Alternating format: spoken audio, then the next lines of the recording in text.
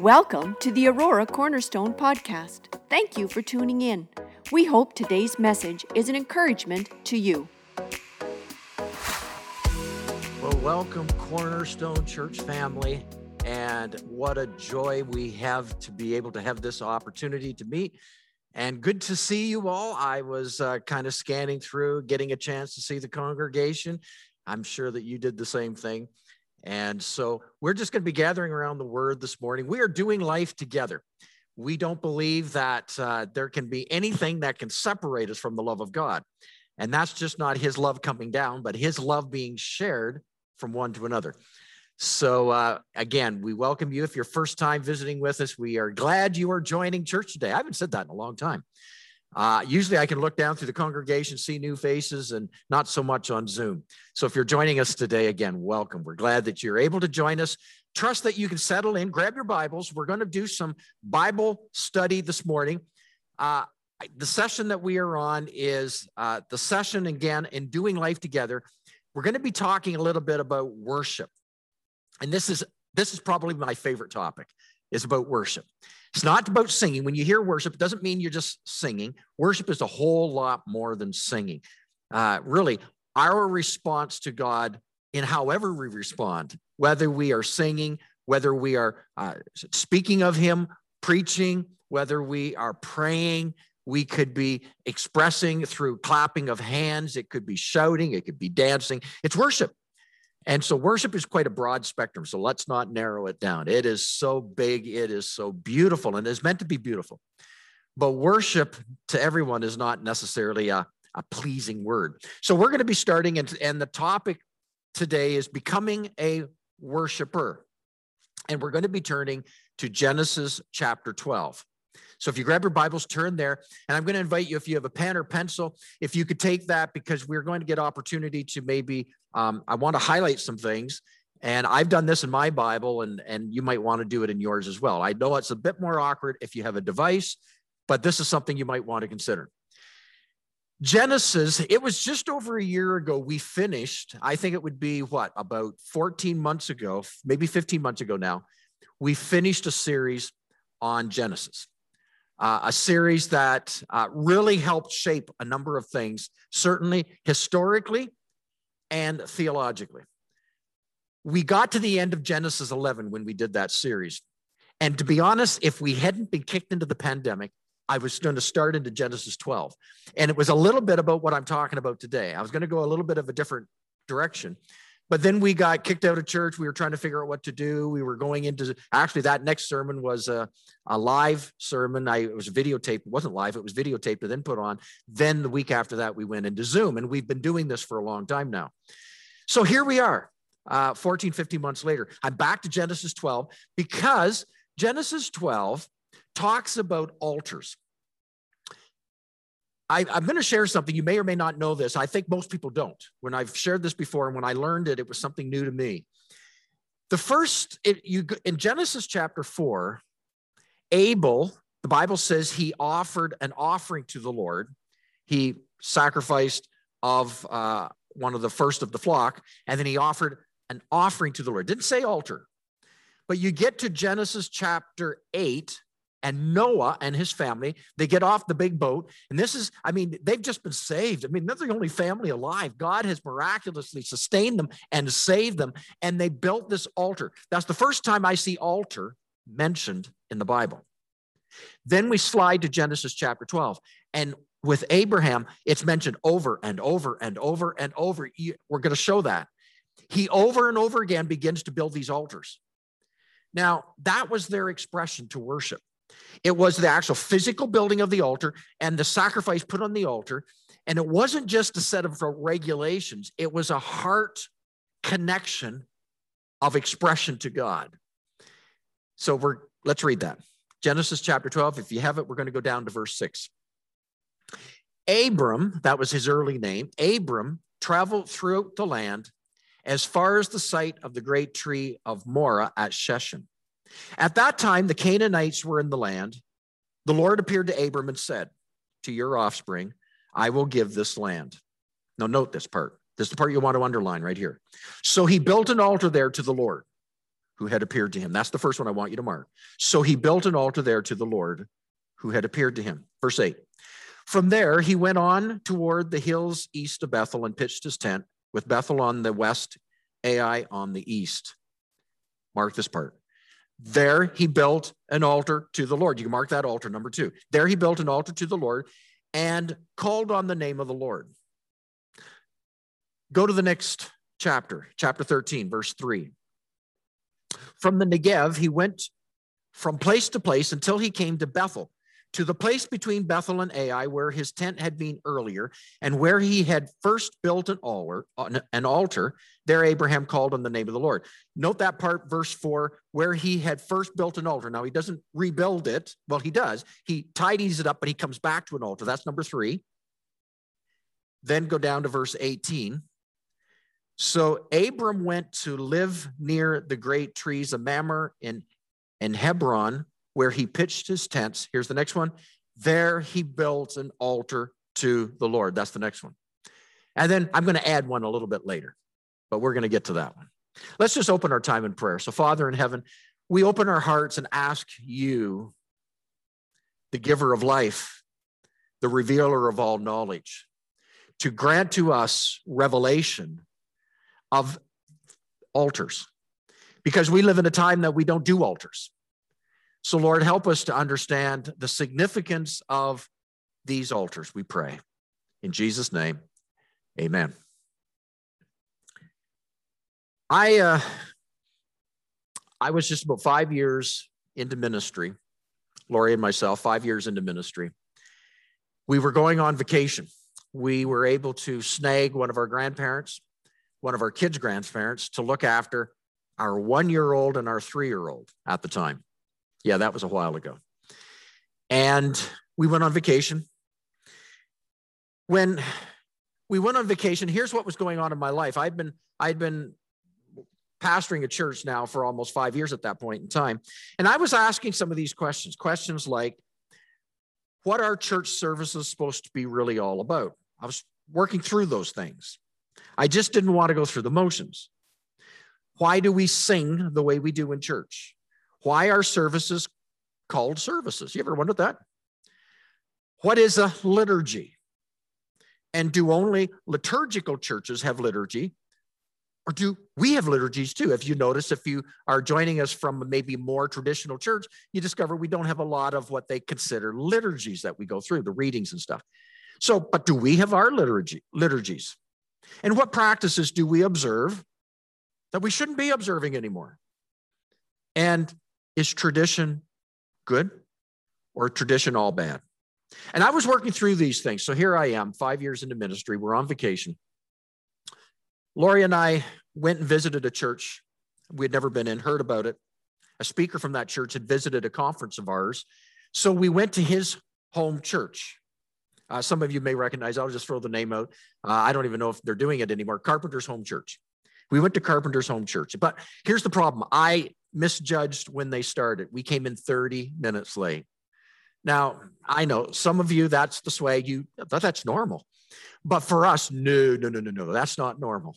30 minutes late is not normal. We walked in, we were so embarrassed. We were in the foyer and we actually contemplated, do we even bother continuing on? I was ready to pack it up, walk out so I wouldn't be embarrassed walking in 30 minutes late.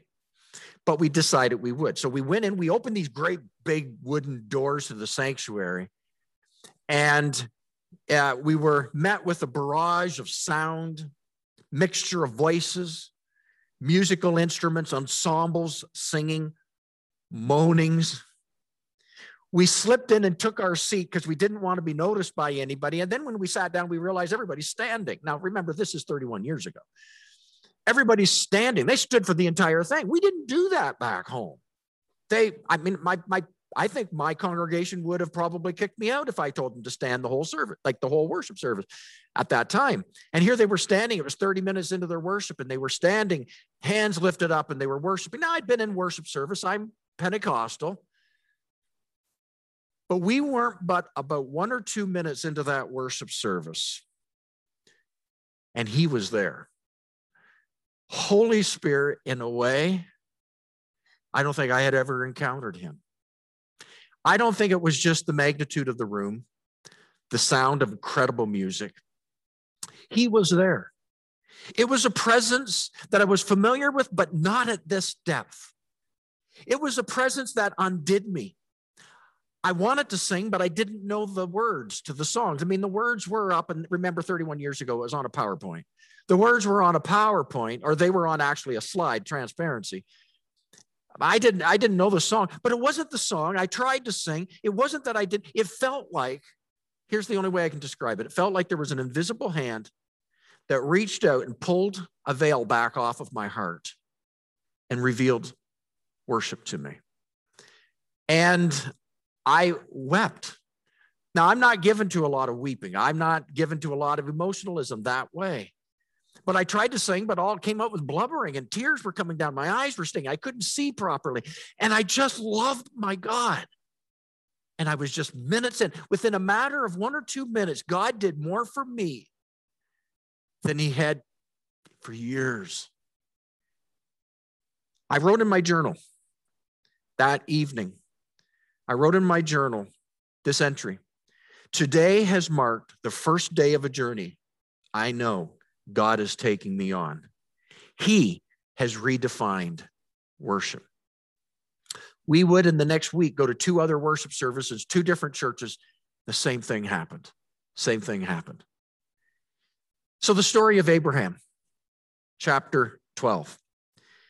Abraham, his life is a life of paradox. He's considered and called the father of faith, and yet he lacks faith. I mean, he is the one who denied his wife, Sarah, and lied about her because he honestly didn't know if he could trust God to be for him when he was facing threats. And so here's this guy, he's father of faith, and yet he lacks faith. So how does Abraham get to have the title that no one else can claim to be called the father of all faith? Well, it wasn't because he had incredible faith. You want to know what it is? Chapter 12. It's because of the altars. He had a secret that brought him to the place of being a father of faith that was really unknown, unprecedented at the time, as we see, and we're going to see this morning as we go through this. The secret is found in the altars. He had a worship walk that I think is going to offer us lessons, and we're going to talk about this in the next few weeks together as we begin to study and investigate worship, of how can we get to the place of really overcoming the barriers we have in our faith walk through worship. Is it possible? Well, it was with Abraham. So I want to go back to the altars. Let's go back to them. Genesis chapter 12, we read this earlier, verse 7. Let's read it again. The Lord appeared to Abram and said, "To your offspring I will give this land." So he built an altar there to the Lord who had appeared to him. Okay, number one, altar number one, accepting God's promises. You ever heard the expression, if it's too good to be true, it's too good to be true, all right? Anything big and free, think about it, it probably is too good to be true. So we started off verse 7. The Lord appeared to Abram and said, "To your offspring I will give." And I wanted you to, I picture this, picture in his heart, you see the sweeping of my arm, this land, as far as you can see. Your offspring is numbered like the grains of the sand on the beach. And I'll give massive amount. I'll give you all this land to your offspring. And that must have seemed overwhelming. I mean, Abraham's just a guy, an ordinary guy. And God is saying, I'm going to give it all to you. I'm going to give it all. You're going to be a representative of me. Too good to be true. And I'm sure he doubted it because he's human. The greatness that God was promising, if it seems free, there's got to be a catch. He didn't get it because he was doubt-free. He didn't get it because he was an amazing man of faith because of faith reasons. He got it because God had promised. And it's here he builds an altar of worship. I want to suggest to you the first point, the first place, if we're going to begin to understand anything about worship, that's why we need to understand something about the earliest worship in the Bible, the altars. We need to understand this. When God speaks his promises to us, begin to worship him. That's it. Don't just say, okay, well, I'll see if it happens. Or good to be me. Begin to worship him. When Abraham, verse 7, when the Lord appeared to Abraham, to your offspring, I give this land, he built an altar and began to worship. Church, listen, beloved, when God speaks and the promises as a child of God, just begin to worship. It means that you are accepting his promises. When you worship, it opens your heart of acceptance. It opens your heart of saying yes to God. God, I'm available for you to flow through. I am open to what you want to do. If you don't worship, frequently you're closed. Open up your heart and begin to worship him. And Abraham started at this place of worship. Worshiping the giver of the promise, which subsequently reminds us of his power to perform and his faithfulness to keep it. So I worship not simply what he's about to do, I worship who he is. He's given me a promise, I worship the promiser. He's given me a gift of a new land, I worship the giver. So I accept it by worshiping. Altar number 1, begin to worship him. We go to the next verse. Verse 8 and 9, it says, from there he went toward the hills east of Bethel and pitched his tent with Bethel on the west, Ai on the east. Here it is. There he built an altar to the Lord and called on the name of the Lord. So he builds altar number 2. Now remember, he's growing in faith. He's growing deeper now. He's built the altar of acceptance to God's promises in his life, and he worships. But now he's growing deeper in his faith. He moves on, and you see him build another altar. You see, it's never one altar. It's never a worship experience. He builds another altar to the Lord, but did you notice there's something different on this one? It says there he built an altar to the Lord, and, okay, here it is. He called on the name of the Lord. He's growing deeper in worship. The name of the Lord reflects God's nature, his character, his person. And Abraham would have been familiar with some of the names. I believe at least 4 names he would have been familiar with. First of all, Elohim. Elohim means supreme deity. I'm going to suggest that that was one of the names he calls. He begins to call Elohim, supreme deity. Now, this is in a day of pluralism. This is in the day of multiple gods. You are supreme amongst all gods. To you alone is authority of God. You are deity. You alone. You're supreme. And I believe he would have understood El, E-L. El means most high God. You stand above all, and he is worshiping. He would have been familiar with the word Jehovah. Jehovah means most sacred one. The Lord. When we say Lord, when we start our prayers, Lord, when we speak of the Lord, it goes from the Hebrew Jehovah. Lord, most sacred one. He would have understood that. And he wouldn't have, the writers never wrote this out because it was too sacred. Yahweh, Yahweh, maker of heaven and earth. The point is this.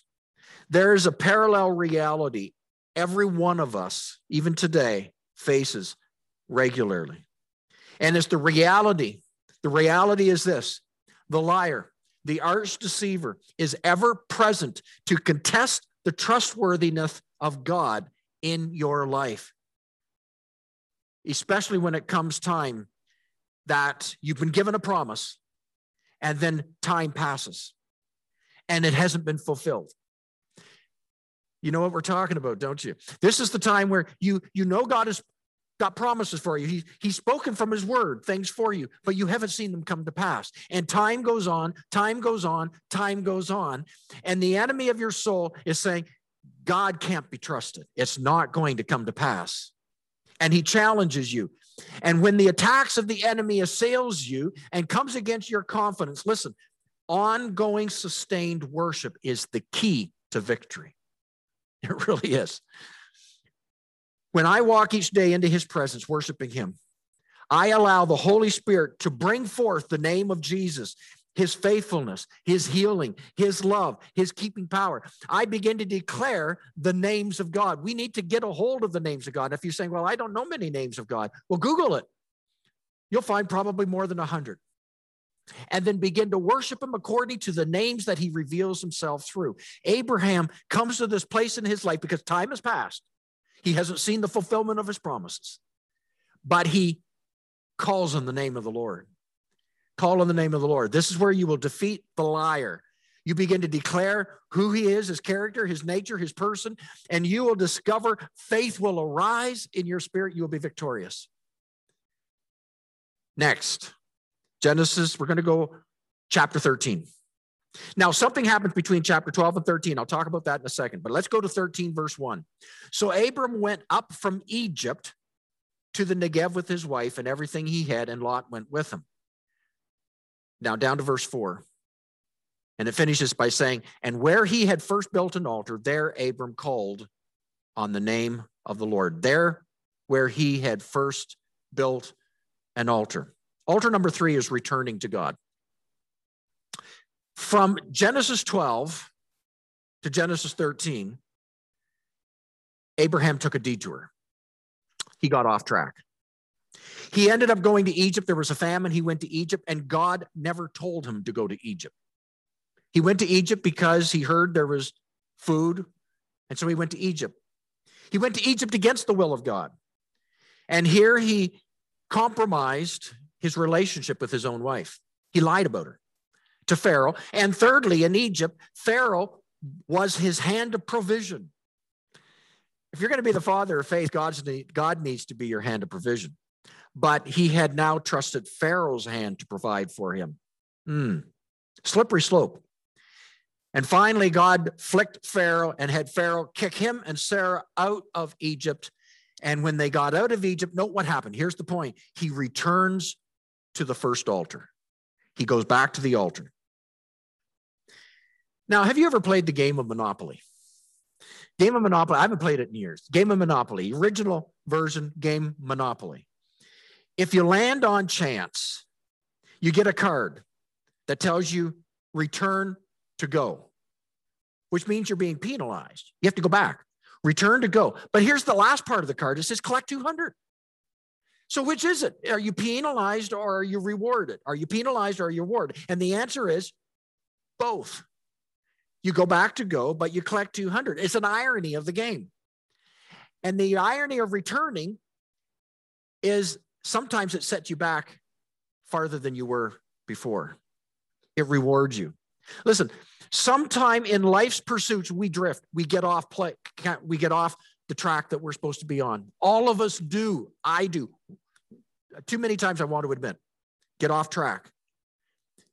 The God who began with you in worship will draw you back to the place of your beginnings, the place of worship. And when he does, worship him at once. He goes back to the altar. He doesn't build another. He goes back to the altar and worships God again. Oh, what a beautiful story, isn't it?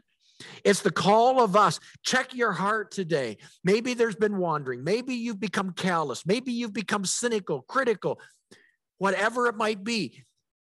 You need to go back to the altar of worship. Go back to once was. Return and worship him. He's still there. He is going to not only bring his spirit back into your life, but he will grant you many times. You'll get to collect 200 in the process. There will be blessings. I've discovered in my life that frequently I drift and I get back into the place in his presence in worship. So God might be checking your heart this morning. Let's be honest. Is he checking your heart this morning? How's it going? And he's calling you. Why don't you return? Don't linger. Even today. Don't wait for tomorrow. Don't wait for the opening of the churches. As a matter of fact, at the end of the message, I'm going to do something I haven't done for the last 15 months, which I so miss doing. I'm going to pick up my guitar again. We're going to just have a minute or two of worship because some of us need to get back, and it'd be kind of nice to do it together, wouldn't it? Number 3, returning to God, the altar of returning to God. Well, let's go to the next altar. Go down to verse 14.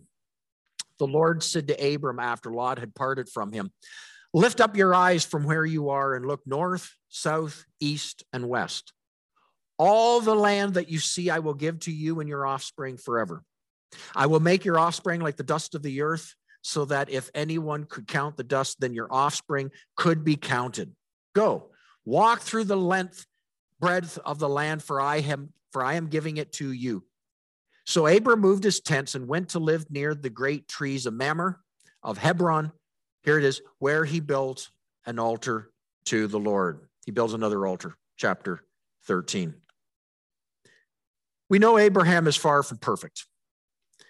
The main reason Abraham is the father of faith, the main reason he is a hero, a pioneer, he is an example of faith, is his continuous worship walks.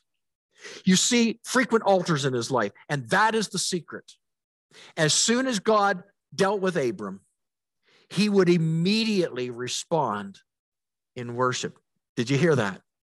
As soon as God dealt with Abram, he responds in worship. It's one of the reasons in church, in every church I pastor, churches I go to, I firmly believe this, even Bible studies. You just don't, finish, buy, take off. Have an opportunity to worship him. It could be in singing. It could be in time of prayer. It could be a time of just lifting your voice to the Lord, but worship him. Don't miss the opportunity of coming back and growing deeper into the place of worship. There's where your faith will be built on the foundations of worship. Here is the point. Worship transcends our weakness while acknowledging God's power. God had told him, Abraham, I'm going to give you all this land. It was a general statement to Abram. A general statement. So now, Abram, get up. Come on, arise. Get to your feet. Start walking. Go north until I tell you to stop.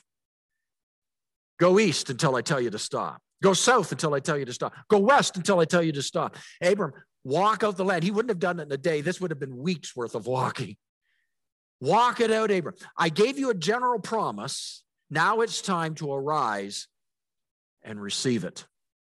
And Abraham built an altar. Worship is the way to receive the promise of possibilities larger than you ever imagined. I'm sure when Abraham walked day after day after day, he was thinking, this is mind-boggling, the promise that God is giving me. What started out as a vague promise, when he worshiped God, God began to reveal the details. Listen, so many times we just say in God's sovereignty, it'll happen the way it'll happen. No, listen, God is sovereign, but he asks you to walk it out in worship. As you call on his name, as you open your heart to him, all of a sudden you see him in greater magnitude than you saw him before. Begin to worship him, and he will show you how great his promise really is. If he seems small, itty-bitty God, it means you haven't been worshiping him very well. Because in your worship, he will grow beyond measure, beyond your imagination, where you can't contain him anymore. And therefore, anytime he says, I'll do this, you're just going, I know you will, God, because I've found you in that place of worship. Wow. Brings me to altar number 5. We're going to jump down to chapter 22, Genesis 22, verse 1. The first part. Sometime later, God tested Abraham. Here's the last altar. It's the altar of surrender. Now, a lot has happened between chapter 13 and chapter 22. Suffice it to say that when we get to 22, God talks to Abraham and brings a great test.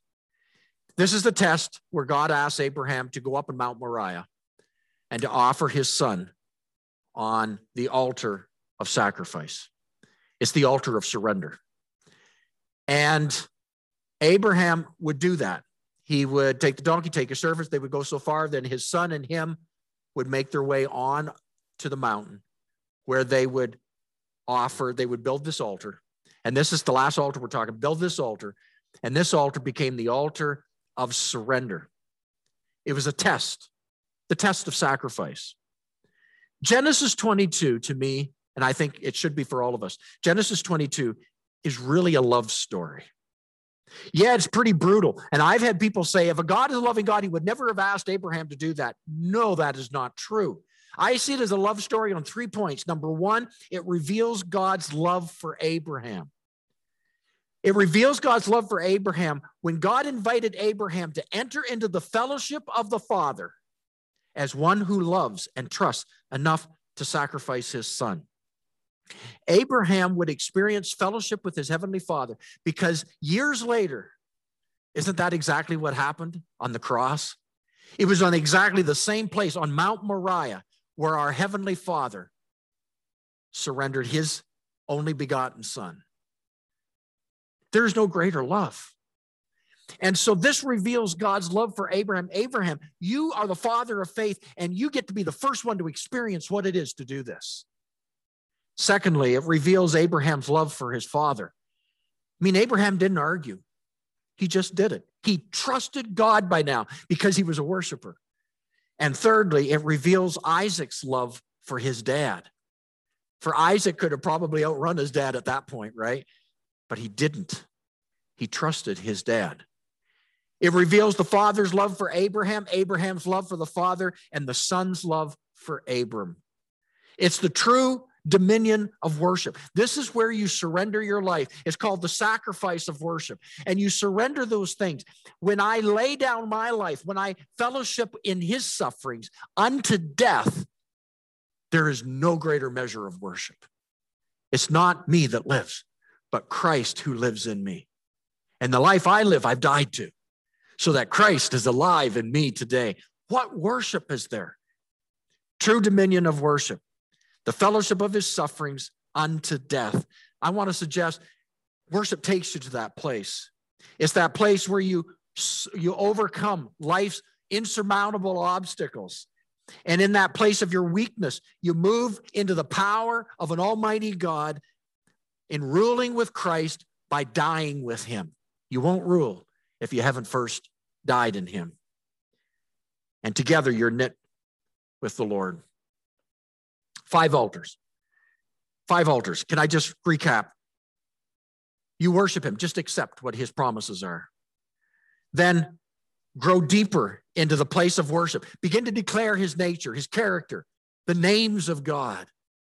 Worship him through those names. And you will detour at times. And when you detour, come back, return to the place of worship, and passionately worship him again. The altar's still there. And then enlarge your horizons of hope. His plans need to be walked out. So begin to worship him, and he will magnify himself and his purposes. And then fully surrender everything in your life relationship to him. I'm going to invite you, Lori's going to come back, and I'm going to invite you to join me. I know you are maybe sitting in your living room, kitchen. Perhaps you are driving, okay? Wherever you are. I'm going to invite you. Can we just apply this? Again, this is a moment. Maybe you need to apply these altars in your own life. And let's let faith, let's become people, men and women, teenagers and kids of faith. God wants to, I believe, he wants to reach in as he did in my life 31 years ago. He wants to reach in and he wants to peel back something in your heart. And it'll be the place of worship. That you not just worship him as an act of duty, that you become a worshiper, as Abraham was. The secret to walking in faith. We're going to sing the song that I had sang on earlier in the service here. I'm going to invite you. I know you're probably sitting on your couch or something, but would you just kind of forget the people around you, your husband or wife, your children, kids, forget your parents, okay? Would you just worship the Lord? If we were here live, if you were here in the auditorium right here, I'd be saying, would you stand to your feet? Would you lift your hands? Would you express yourself to God? It'd be something which I'd probably even say, come on to the front. Let's come to the altar. Could we call the front of our church altar here? Let's come to the altar and let's worship the Lord. Would you worship him? Don't be embarrassed. Let's worship him. We're going to come right in on the bridge. Trust that you know it. It goes like this. For all that you've done, you have poured out our love. This will be our anthem song. Sing that again. For all that you've done, we will pour out our love. This will be our anthem song. Jesus, we love you. Oh, how we love you. You are the one our hearts adore. Come on, let's worship him. Jesus, we love you. Oh, how we love you. You are the one our hearts adore. For all that you've done, sing it. For all that you've done, we will pour out our love. This will be our anthem song. Jesus, we love you. Yes, we do, Lord. Oh, how we love you.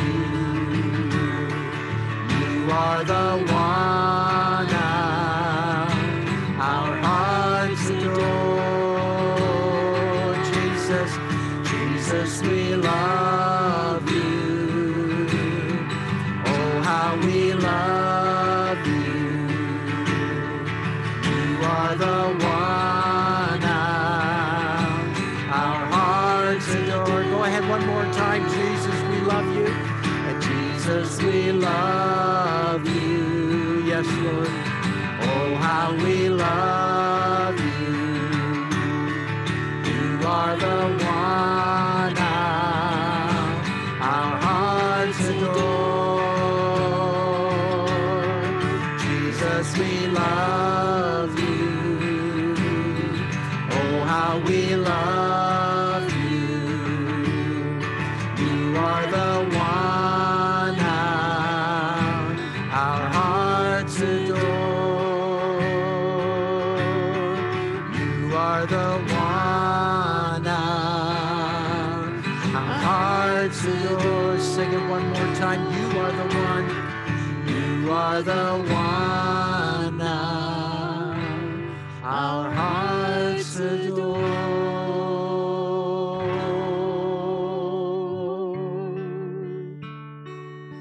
So, Father, we just do give you our worship. Lord, lead us into the place, oh God, of understanding the power of coming to the altar, the power of the worship. Even today, Lord, open up a whole new world for us, I pray. That, God, we not only just start and stop here, but that, God, this be part of our life, being worshipers of you. Pray there would be breakthrough this day. In Jesus' name, amen.